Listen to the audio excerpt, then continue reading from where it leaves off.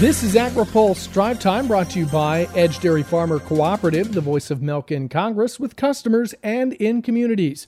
Learn more at voiceofmilk.com. Good Wednesday afternoon. I'm Ben Nully. Hey, before we get started, wanted to mention AgriPulse is hosting a free webinar on trade and market development tomorrow at 1 o'clock Eastern Time.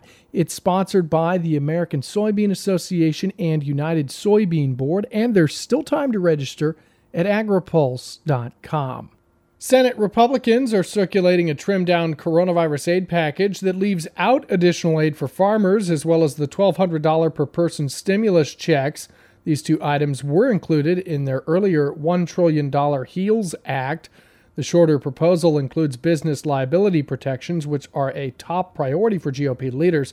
It would also authorize a second round of Paycheck Protection Program loans with more favorable terms for farmers based on their Schedule F income.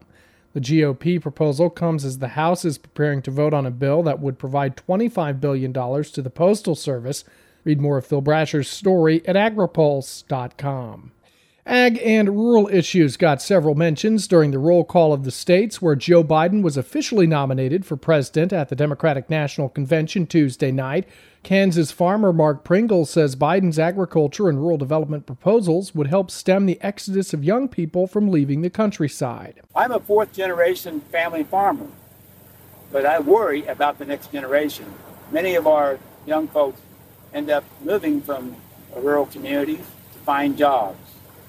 Joe Biden has a plan to help new farmers get a good start. And by funding schools and health care, he'll make sure that rural communities remain great places to live, work, and raise a family. Rural broadband was also an issue that came up during the roll call. Speaking in front of a group of cattle in Montana, Rachel Prevost talked about the importance of a reliable internet connection. When COVID shut down my college, I came home to my parents' ranch to finish senior year online. But some days, I can't even get a video to load or an email attachment to send. Without reliable internet, there's no remote learning, no virtual doctor's appointments, and just try starting a small business. Rural broadband can be a game changer for rural communities like mine, and Joe Biden has a plan to make it happen. All eyes will be on Senator Kamala Harris of California tonight as she accepts the nomination to serve as vice president. Kate Bedingfield with the Biden campaign says Harris hopes viewers will see themselves in her speech. You're going to hear her really talk about her life and how her growing up shaped her.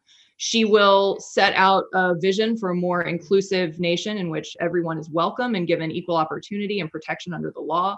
And she will, ultimately, she's going to make the case for electing Joe Biden. Read more of Democratic convention coverage at agripulse.com.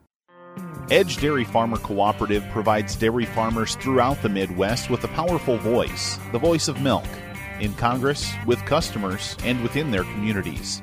Edge is one of the top cooperatives in the country based on milk volume. Learn how Edge empowers farmers and listen to our Dairy Stream podcast at voiceofmilk.com. Crop scouts made their way through Illinois and Iowa today on the Pro Farmer Midwest Crop Tour, where they saw some drought-stricken and wind-damaged fields. They were in Nebraska and Indiana yesterday. Western Leg Tour Director Jeff Wilson says corn in northern Nebraska is drier, but conditions are better farther south. The northern half is very droughty or has some abnormally dry conditions, and it's going to be very important for some rains to get through there to reach some of the yield potential that we did measure this week. And I think that's especially true for the beans, but it also, the corn wasn't quite as mature as it is in the southern part of the state. He says soybeans across eastern Nebraska show consistency, noting bean pod counts were high and healthy with not much disease. Scouts on the eastern leg noticed Indiana's corn crop had some emergence issues due to cold weather in the spring, slowing germination. We did find a number of blank stalks, so skips in rows, either stalks that didn't emerge or did not have an ear on them, had an ear that was very small, those types of things. So there were some emergence issues, and that held back the yields. I think it could have been even a better Indiana corn crop than what we measured. Today's eastern leg crop schedule included field stops between Bloomington, Illinois and Iowa City, Iowa. Western leg scouts snaked up the western side of Iowa, ending in Spencer. That's all for today's Drive Time. For the latest agriculture, trade, environment, and regulatory news, visit agripulse.com. I'm Ben Nully.